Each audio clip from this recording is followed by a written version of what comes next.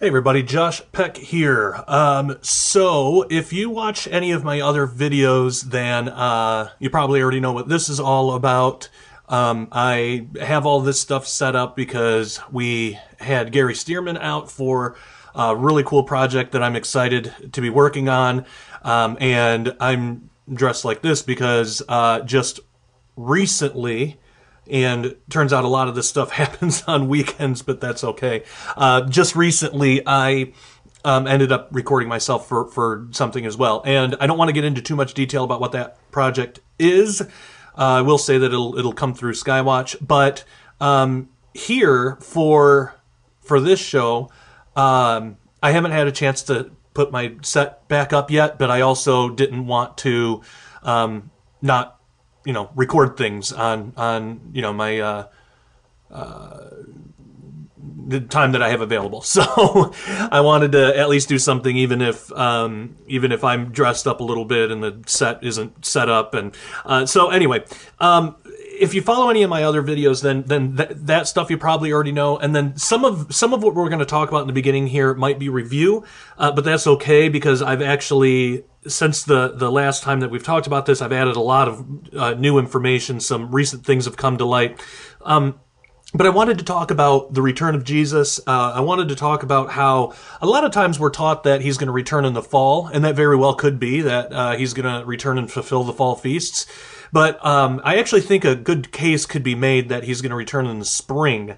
And some of this has to do with some research I've been involved in with the Dead Sea Scrolls. And also, like I've said before, sometimes I like doing videos like this based on things that I'm writing at the time because it helps me process my thoughts. It helps me see where some gaps might be. It basically helps me write a better book or write a better presentation or do a better video or, whatever I'm involved in at the time. So having feedback from you guys would really help out a lot. So if you've been following any of my work for the past year or so, then you probably already know quite a bit about the Essene calendar, Moedim cycles, the festival cycles, specific festival days, and I'll go through some of that. But I wanted to take a fresh look at some prophetic passages that are in the Bible and see if we can bring a new insight to this. So this is going to be based primarily on the Bible, but we're getting some stuff from the Dead Sea Scrolls too that seem to correlate because we're using the Dead Sea Scroll calendar. And if you're interested in checking that out, it's dsscalendar.org. So like I've said before, we typically view prophecy in light of the festivals, the Jewish festivals, by recognizing that Jesus came to fulfill the spring festivals in his first advent, and then when he returns, he'll fulfill the fall festivals. That's at least the assumption. That's kind of what we think. And it's a good assumption. There's a lot of good reason to believe that. It still very well could be that. But we've also been given a tribulation time frame of about 7 years from the book of Daniel. Well, not really about. It is exactly 7 years from the book of Daniel. And roughly the last half of the tribulation, which is sometimes called the Great Tribulation, has been described as 3.5 years or 42 months or 1260 days, 1,260 days. And we get that from the book of Revelation. That's typically like the broad layout of the 70th week from chapter 9 of the book of Daniel has been interpreted. A lot of Bible scholars, prophecy experts, people way smarter than me have come to that conclusion. Now, Jesus still very well may come back to the earth in the fall and fulfill the fall feasts immediately upon his return, but I think that there's another possibility here involving spring feasts, again, like a repeat of the spring feasts. So why would he do that? Why would he come and fulfill the spring feasts again?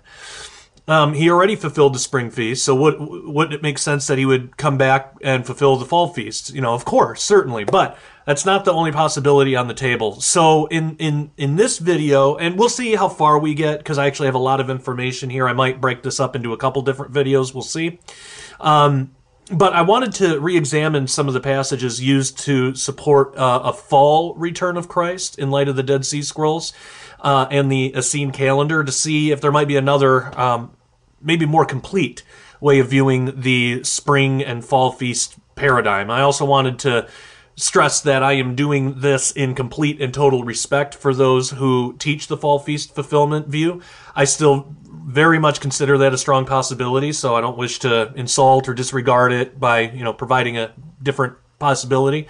I just want to widen our view so that we can look at all possibilities, see which one builds the strongest case. So in a spirit of love and respect, I'll do my best to do just that throughout this video and maybe another video, depending, again, how far we get. So again, some of this is going to be review, but that's okay. Even if you've heard me talk about this before, I've added some new things since then. Because I did do a video based on some of this, and in doing that video, it helps kind of process my thoughts, and so I was able to go back and kind of rework some things. And so we can begin our re-examination of these prophetic texts with chapter 12 of the book of Daniel. So what would actually really help me out is if you have your Bibles with you, pull them out and open them, because for these videos, usually I like to put the text on the screen, and as of right now, I don't know if I'm going to have time to do that, because I'm recording right now. I always edit in post. I edit after I record, so at that time, if I have time, I might put the text up on the screen, but if you don't see text, then I didn't have time to deal with it. So, again, I only have weekends available for this kind of stuff. So if I don't have time for it, just get out your Bibles and you can just follow along with me. Or if you're watching this on your phone, you can open up a Bible app or something. But I'm just going to read it, and you can either just listen or you can follow along on your own. But we're going to be reading Daniel 12, verse 7, and then we're going to skip ahead to verses 11 through 12. And I'll tell you, I usually go back and forth between the King James Version and the NET, and the reason is because there's no copyright on those, and so I don't have to jump through hoops in order to use them. Also, I'll mention real quick, too, if we do get into some Dead Sea Scroll stuff, I am using this translation here, the Dead Sea Scrolls Translated. This is the second edition by Florentino Garcia Martinez, because the translator, Mr. Martinez, was kind enough to give me permission to use this translation. So, big thank you to him, so that's the translation I'm using, but there's several translations out there. I suggest, there's like 3 or 4 that I'll switch back and forth between. So I suggest using a lot of different translations to try to, pick up what's being said. But anyway, okay, so Daniel 12, starting in verse 7, then we're going to skip ahead to 11 and 12. And I heard the man clothed in linen, which was upon the waters of the river, when he held up his right hand and his left hand unto heaven, and swear by him that liveth forever, that it shall be for a time, times, and an half. And when he shall have accomplished to scatter the power of the holy people, all these things shall be finished. And from the time, this is verse 11, and from the time that the daily sacrifice shall be taken away, and the abomination that maketh desolate set up, there shall be a 2,290 days. Blessed is he that waiteth and cometh to the 1,305 and 30 days. All right, so in that passage we have 3 intervals of time mentioned, and those intervals of time have a pretty much established kind of mainstream interpretation. So those intervals, with how they're typically interpreted, are as such. So you have time, times, and a half. That's usually understood as 3.5 literal years. We're going to show in a minute why that's not correct, but that's usually how it's understood. You have 1,290 days. That's 1,290 literal days. Then the 1,305 and 30 days. So that's 1,335 literal days. That's typically how all that's understood. Now, when we see what the Hebrew is in Daniel 12:7, we're going to want to interpret time, times, and a half a little differently. That word is actually moed. Moedim would be the plural. It refers to the Moedim cycle of the festivals. So you have a festival cycle. Now, while it's true, like one Moedim cycle would equal 1 calendar year, but if you have a half of a Moedim cycle doesn't necessarily equal 6 months, because you can have, and also I want to make mention that we're going to be using the Moedim cycle list, the festival list, from the Temple Scroll, from the Temple Scroll and the Dead Sea Scrolls. And the reason is because it appears to be more complete. What we can piece together from the Bible, from the book of Leviticus and things, it shows 7 festivals, so 7 Moedim. But the Dead Sea Scrolls talk about these extra that we've looked at before here. So we have other videos on that, but there's others such as first fruits of new wine, first fruits of new oil, and the wood offering, and a couple others. So it does appear that there are 7, understood as 7, or not 7. It appears that there's 12. Excuse me. Instead of 7, if we go with the Dead Sea Scrolls, and a lot of that we can find from the Temple Scroll. It's in other places as well, but we can get that from the Temple Scroll. So if you're brand new to that, here's the list of 12. I'll just read them real quick. So you have Nisan 1, which is the head of the year. That's New Year's. That's the spring day of remembrance. That's the first festival. Nisan 14 is Passover. Nisan 15 through 21 is unleavened bread. Nisan 26 is first fruits of barley. ER 14 is Pentecost. Av 3 is first fruits of new wine.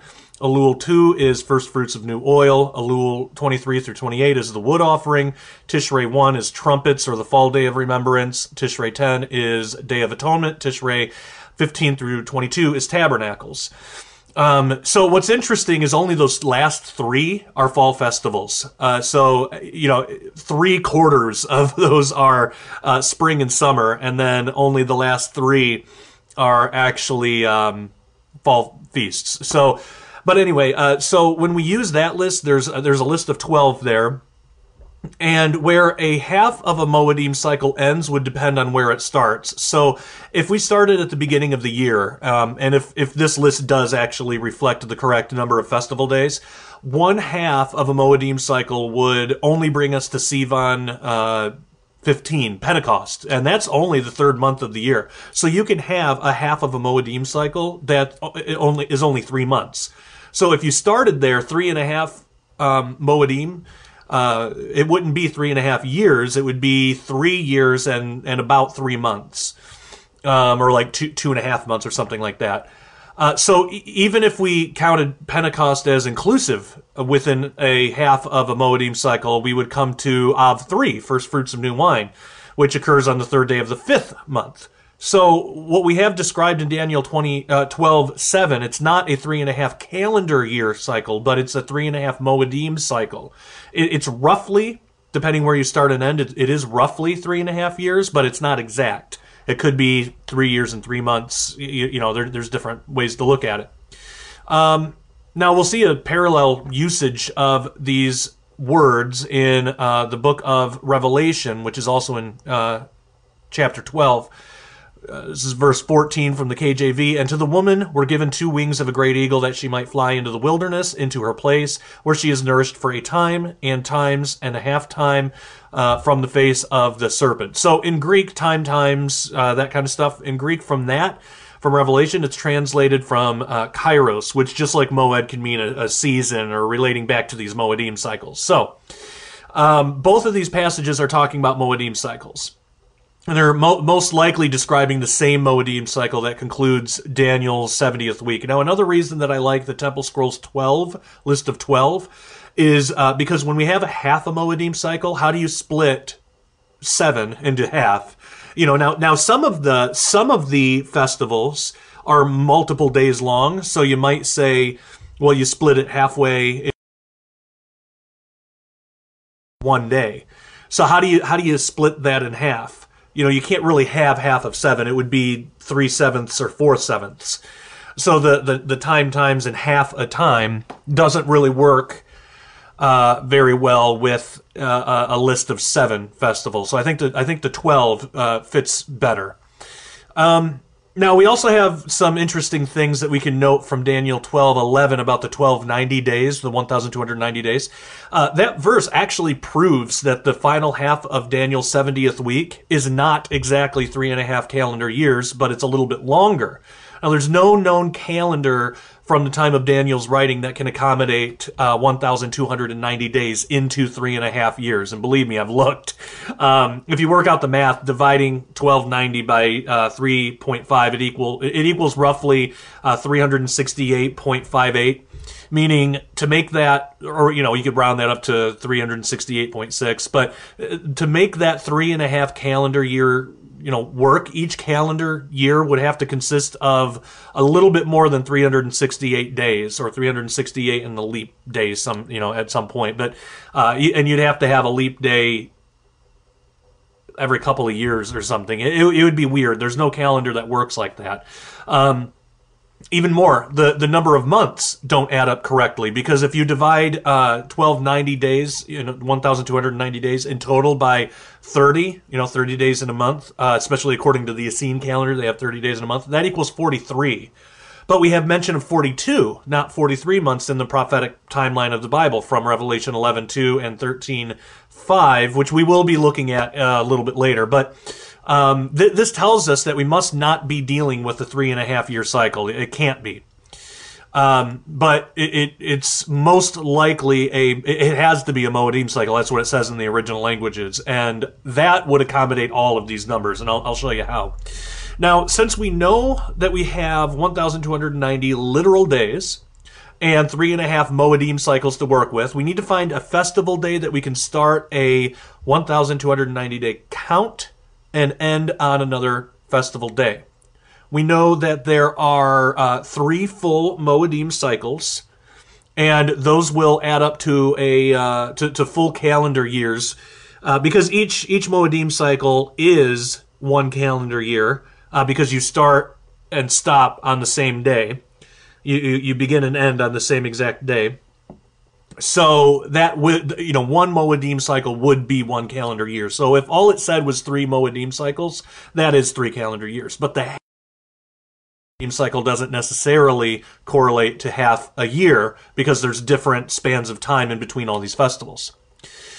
So we need to find 2 festival days that can accommodate these numbers. So the easiest way to do this, so you're not counting, literal 1,290 days, is just to recognize that the 3 years will be 3 full calendar years. So if we use the Essene calendar, then we're going to go with a 364-day count for each year, and we'll multiply that by 3, to compensate for the 3 full Moedim cycles, and then we arrive at 1,092. So we can disregard the 1,092. So we'll subtract that from our total number of days, 1,290, in order to find out how long our half a Moedim cycle must be, which comes to 198. So what we need to find are 2 festival days that are 198 days apart to see when the 1,290 days, may begin and end. So additionally, to fulfill this half of a Moedim cycle, we need to find 2 festivals that have 4 full festivals in between them. So, you have the beginning festival, you count down 2, 3, 4, you count down 4, and then the next festival, that has to be the next one. So, because you need 6 in total to be a half. If we're looking at a list of 12, then you need 6 in total to be a half. So it has to accommodate that. Because 1/2 of a Moedim cycle is 6 festivals. So we need to find a festival. We need to be able to count 4 festival days after, and the next one should be our 6th, thereby completing the half of a full Moedim cycle. And that Moedim cycle needs to be 198 days. And it needs to be 42 months. So we have a lot, we have a lot. But thankfully, I've done the work for you.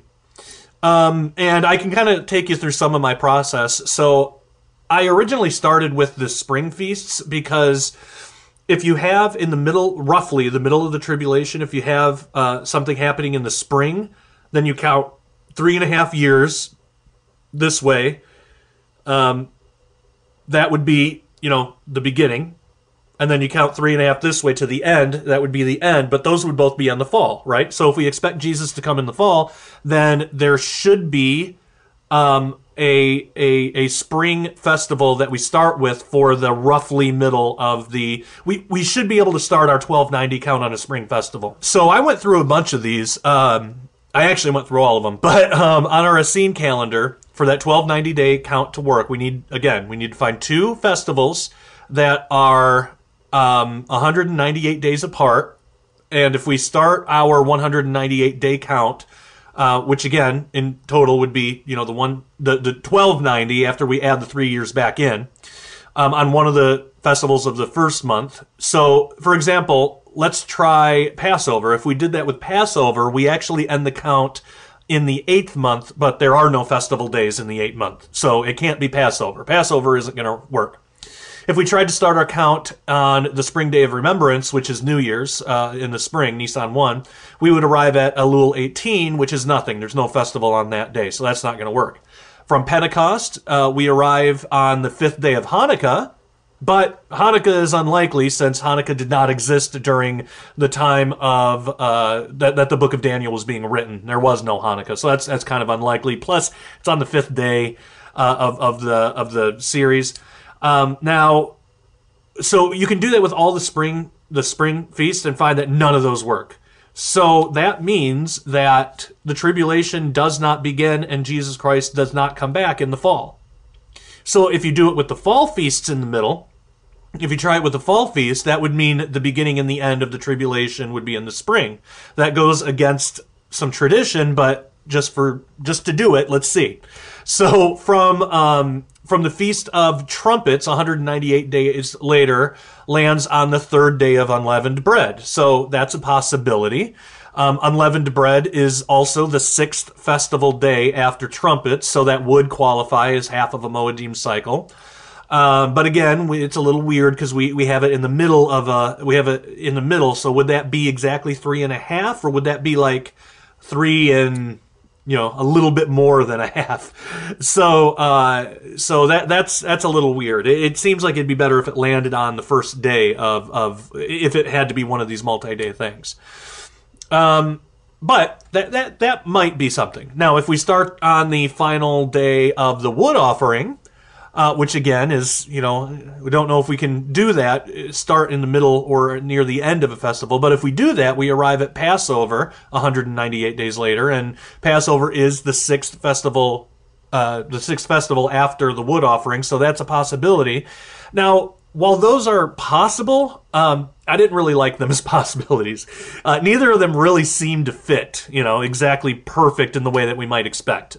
I suppose if we were using, like I said before, if we were using a list of 7 festivals instead of 12, being that 7 is an odd number, then maybe a half of a Moedim cycle would be halfway through one of these multi-day festivals. But using the Temple Scrolls list of 12, it would seem that, 12 being an even number, that we need to deal with full festivals here. It's got to be 6 full festivals, not partway in between. So given that, it seems like it'd be more exact for the count to land on the first day of a festival.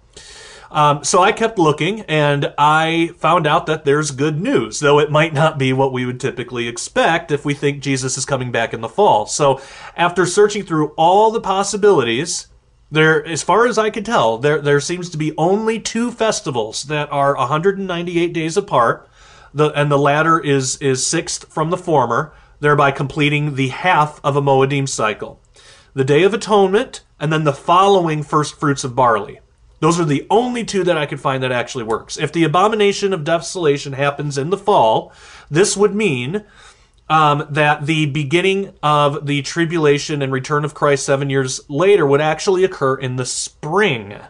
Now, again, that does go against tradition a bit, but when we think about that in light of what these festivals represent, the Day of Atonement and First Fruits of Barley seem to be just perfect candidates for what prophetically occurs on those days. So remember that this is the final part of the tribulation period. This is not exactly in the a middle of the tribulation. It's roughly in the middle. So we're talking about the second half, but half isn't like an exact word. It's roughly half.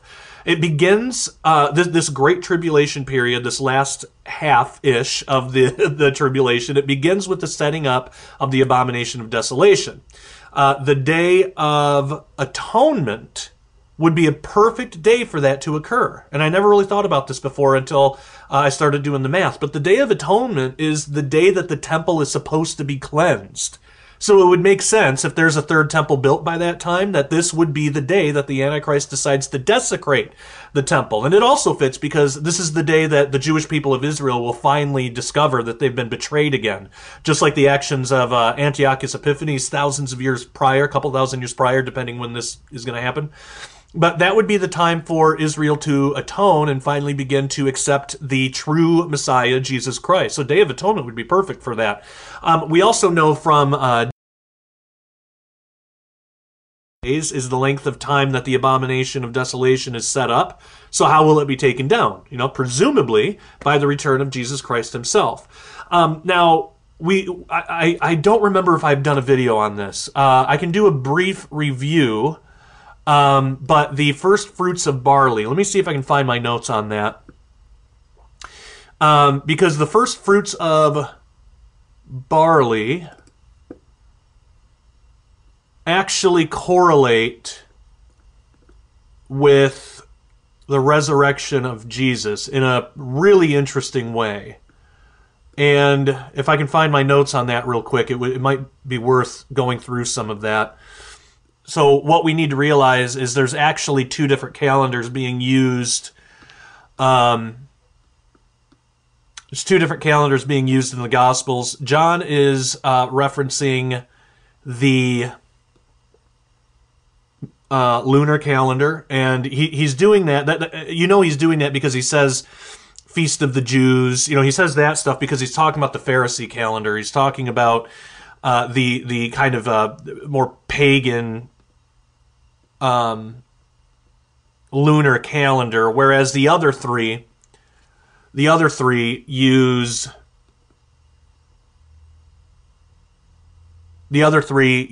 the solar calendar. I'm so sorry. I think I might have found it. Let me just breeze through here for.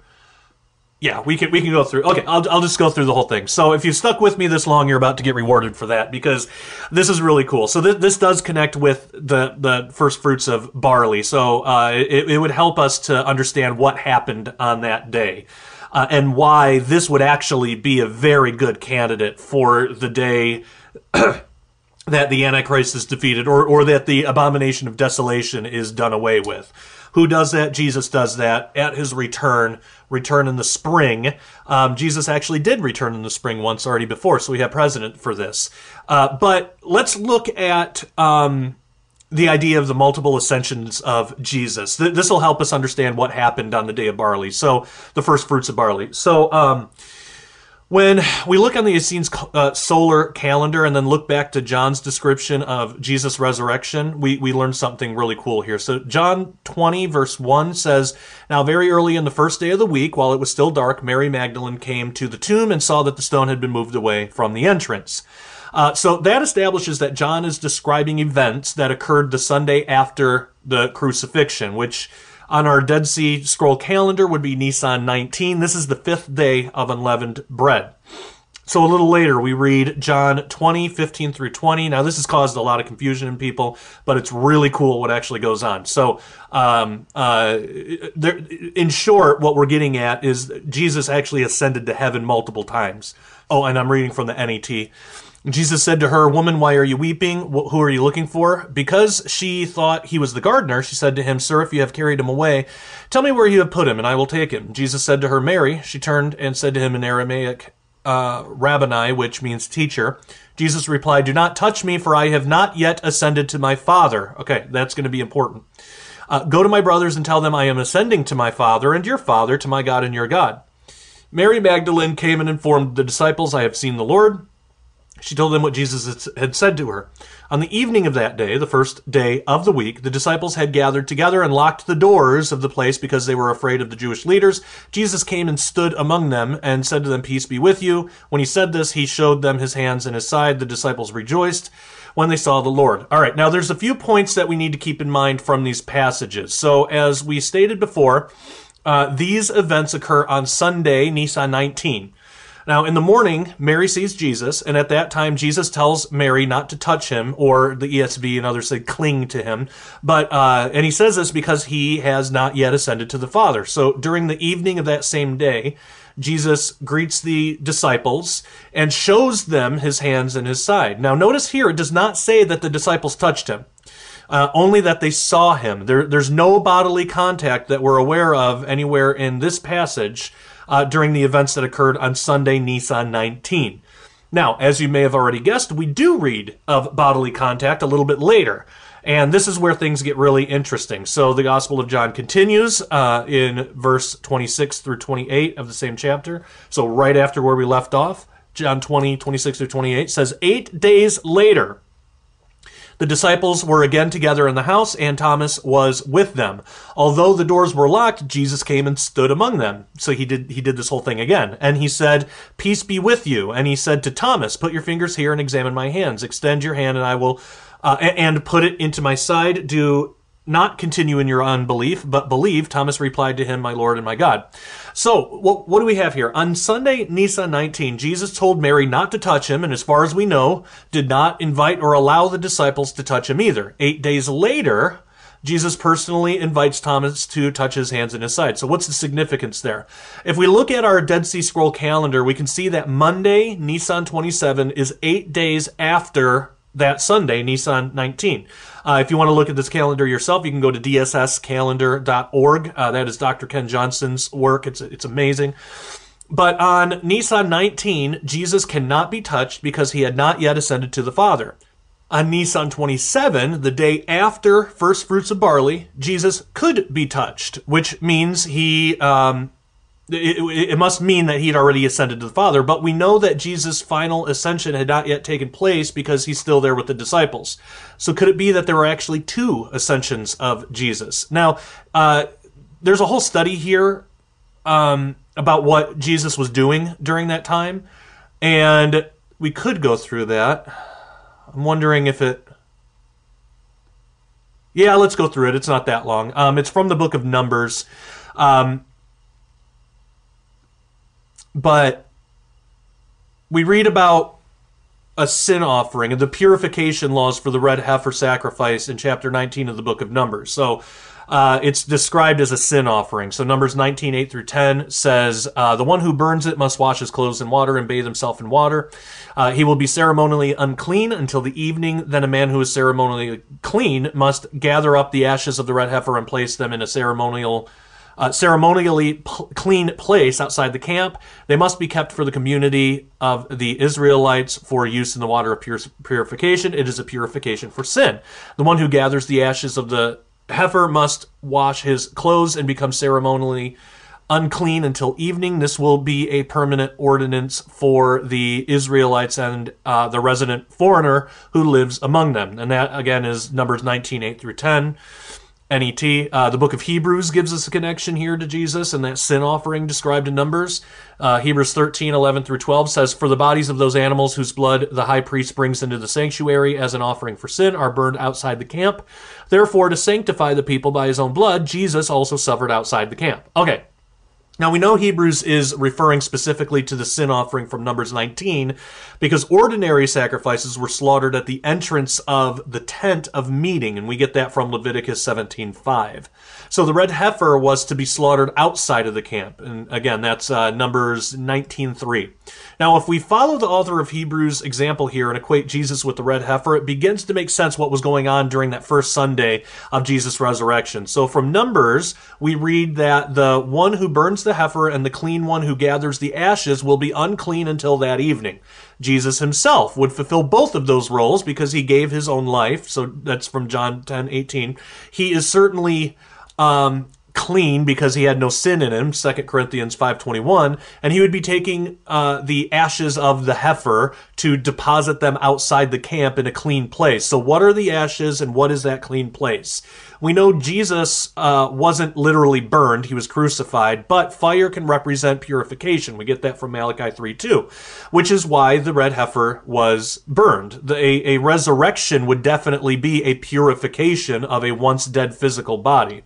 So Scripture even compares the trials that we go through as believers to fire that comes to refine us, then equates that with Jesus suffering on the cross. We get that from 1 Peter 4:12.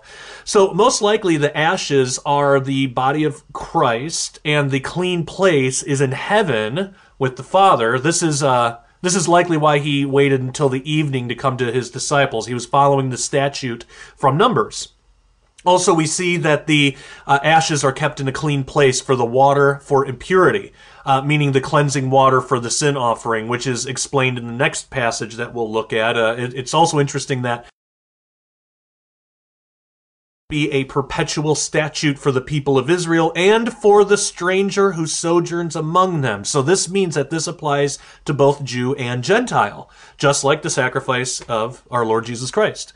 Now, the next passage, continuing on from Numbers, this is Numbers 19:11 through 13. This explains the water. So it reads, "Whoever touches the corpse of any person will be ceremonially unclean 7 days. He must purify himself with water on the 3rd day and on the 7th day, and so will be clean.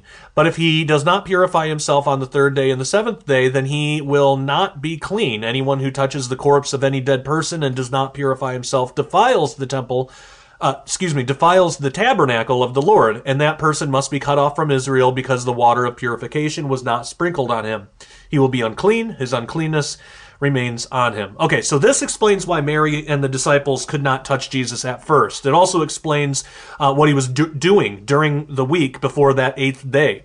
So right after his resurrection and after Mary saw him, because he said that he had not yet ascended, Jesus must have ascended to heaven in his previously dead body, which would be analogous to the ashes of the red heifer, to make the water for impurity. So he couldn't come back to the camp, but had to stay outside the camp until he was clean in order to return. So he then came back to earth, so that would be like the camp, or Israel would be like the camp. Heaven would be the clean place. Or outside the camp. So then he came back to earth that evening, and at this time, he would be considered clean in terms of the passage in Numbers describing the water of impurity, so he could return to the camp, but he still needed to be cleansed in that water before he could be touched in accordance to Numbers 19:11 through 13, because he literally touched someone else's dead body because but because he took sin and death upon himself on the cross and actually became a dead body himself. So that's how that works. So he could return to the camp, but he still couldn't be touched. Now, after he saw the disciples, he must have ascended again. So I guess that would be like 3 ascensions of Christ. He must have ascended again to cleanse himself on the 3rd and 7th days with the water that he made, completing the sin offering as described in Numbers 19:12. So that whole process, it's described in detail in Numbers 19:14 through 19. And there's a lot there. Maybe it's worth reading. We can read it. Numbers 19:14 through 19 says, "This is the law when a man dies in a tent. Anyone who comes into the tent and all who are in the tent will be ceremonially unclean 7 days. And every open container that has no covering fastened on it is unclean, and whoever touches the body of someone killed with a sword in the open fields, or the body of someone who died of natural causes, or a human bone, or a grave will be unclean 7 days. For a ceremonially unclean person, you must take some of the ashes of the heifer burnt for purification from sin and pour fresh running water over them in a vessel." So Jesus would have been doing this kind of stuff in heaven, but it would have been using his body. "Then a ceremonially clean person must take hyssop, dip it in the water, and sprinkle it on the tent, on all its furnishings, and on the people who were there, or on the one who touched a bone, or who was killed, or who died, or a grave." So this would have been Jesus himself. "And the clean person must sprinkle the unclean on the 3rd day and the 7th day, and on the 7th day he must purify him, and then he must wash his clothes and bathe in the water, and he will be clean in the evening." So that's probably when he got like his new body. Now, So that all would have happened in heaven. Now, it's also interesting to note in Numbers 19:14 through 19, it says when someone dies in a tent, one could certainly say that Jesus died in a tent when we realize that Paul describes the human body as a tent in Scripture, 2 Corinthians 5:1. But we know from Numbers that we take the third and the seventh days of cleansing as the actual third and seventh day of the week, according to the calendar. So according to our Dead Sea Scroll calendar, we begin our count on Sunday as day one. And then we would have the third day of cleansing on Tuesday, literally the third day of the week, which is also the final day of the Feast of Unleavened Bread. That's Nisan 21. And then the seventh day, on that following Sabbath, literally the seventh day of the week, Saturday, Nisan 25. So this would mean that the eighth day, when Jesus met the disciples again, would have been Nisan 26, the first fruits of barley. First fruits of barley, that is when Jesus met the disciples again, when he was in his resurrected body, he could be touched, all of that good stuff. And that's probably why Paul refers to Jesus as the first fruits of the dead. 1 Corinthians 15:20 through 22 from the NET says, "But now Christ has been raised from the dead, the first fruits of those who have fallen asleep. For since death came through a man, the resurrection of the dead also came through a man. For just as in Adam all shall die, so also in Christ all will be made alive." So, amazingly, as if that wasn't enough, the last day of unleavened bread is considered a high Sabbath because it's the seventh day of the festival throughout the entire year where there are two Sabbaths, one on the third day, Tuesday, and then one on the seventh day, Saturday. So we have two Sabbaths of cleansing lining up after Jesus' resurrection and Jesus returning to the disciples on first fruits of barley, which points back to his resurrection elsewhere in Scripture. So that's clearly too much to be a coincidence. And that's why the disciples didn't see Jesus again until 8 days after that first Sunday. He needed a full 7 days to complete the cleansing ritual for the sin offering. And that's why he returned to the disciples in the first fruits of barley. It makes sense that he might return again on the first fruits of barley. And since that week leading up to the first fruits of barley all had to do with cleansing and stuff, before he returns, we know that there's a lot of battles. There might be another cleansing of the earth. So that's really interesting to think about too. So that leads us to why first fruits of barley. That's why. So we looked at Day of Atonement, why that would fit for the abomination of desolation, and then the next cycle back around to the spring, why first fruits of barley would be a perfect day for Christ to return. Now, remember, when Christ returns, there's like a lot of stuff that he does. So this might not be the day of his return, like his entrance to earth from heaven. This might be the day that he sets his feet down on the Mount of Olives, because I do believe that those are two different events that happen some number of days apart. Because Revelation says that he arrives on a horse. Zechariah says that he puts his feet down on the Mount of Olives, and there's a lot of prophetic things that happen in between those two things. Now, we can add one more piece, but just to kind of drive that home, that is the first fruits of barley. That was the day that Jesus showed up to his disciples in his resurrected body. So would it not make sense for Jesus to return to Jerusalem, where his Jewish brothers are, on that very same day? Now, we have another piece of evidence for this to show why this works. Revelation 11:2 and 13:5 state, I'll start with 11:2. It says, "But do not measure the outer courtyard of the temple, leave it out, because it has been given to the Gentiles, and they trample it on the holy city for 42 months. So it's Revelation 11:2. Then we also have 13:5, which says, "The beast was given a mouth speaking proud words and blasphemies, and he was permitted to exercise ruling authority for 42 months. So if the Antichrist begins his true reign of terror on the Day of Atonement, then we can count 42 months to see when it will end. And amazingly, fitting in beautifully with what we've already discovered. 42 months after Tishrei, the month of the Day of Atonement, is Nisan, the first month of the year. So Nisan is the month of the first fruits of barley. So if that interpretation is correct, it means that Jesus sets his feet on the Mount of Olives on first fruits of barley, which is 42 months after the Antichrist begins his rule by setting up the abomination of desolation, his rule from the temple from Israel, by setting up the abomination of desolation on the Day of Atonement in the month of Tishrei. So that is fascinating. And you know what? Let me see where we're at here. Let's see. I'll tell you what we're going to do. We are going to go to members only because we have to talk about the 1,335 day count because there's some amazing stuff with that as well. And I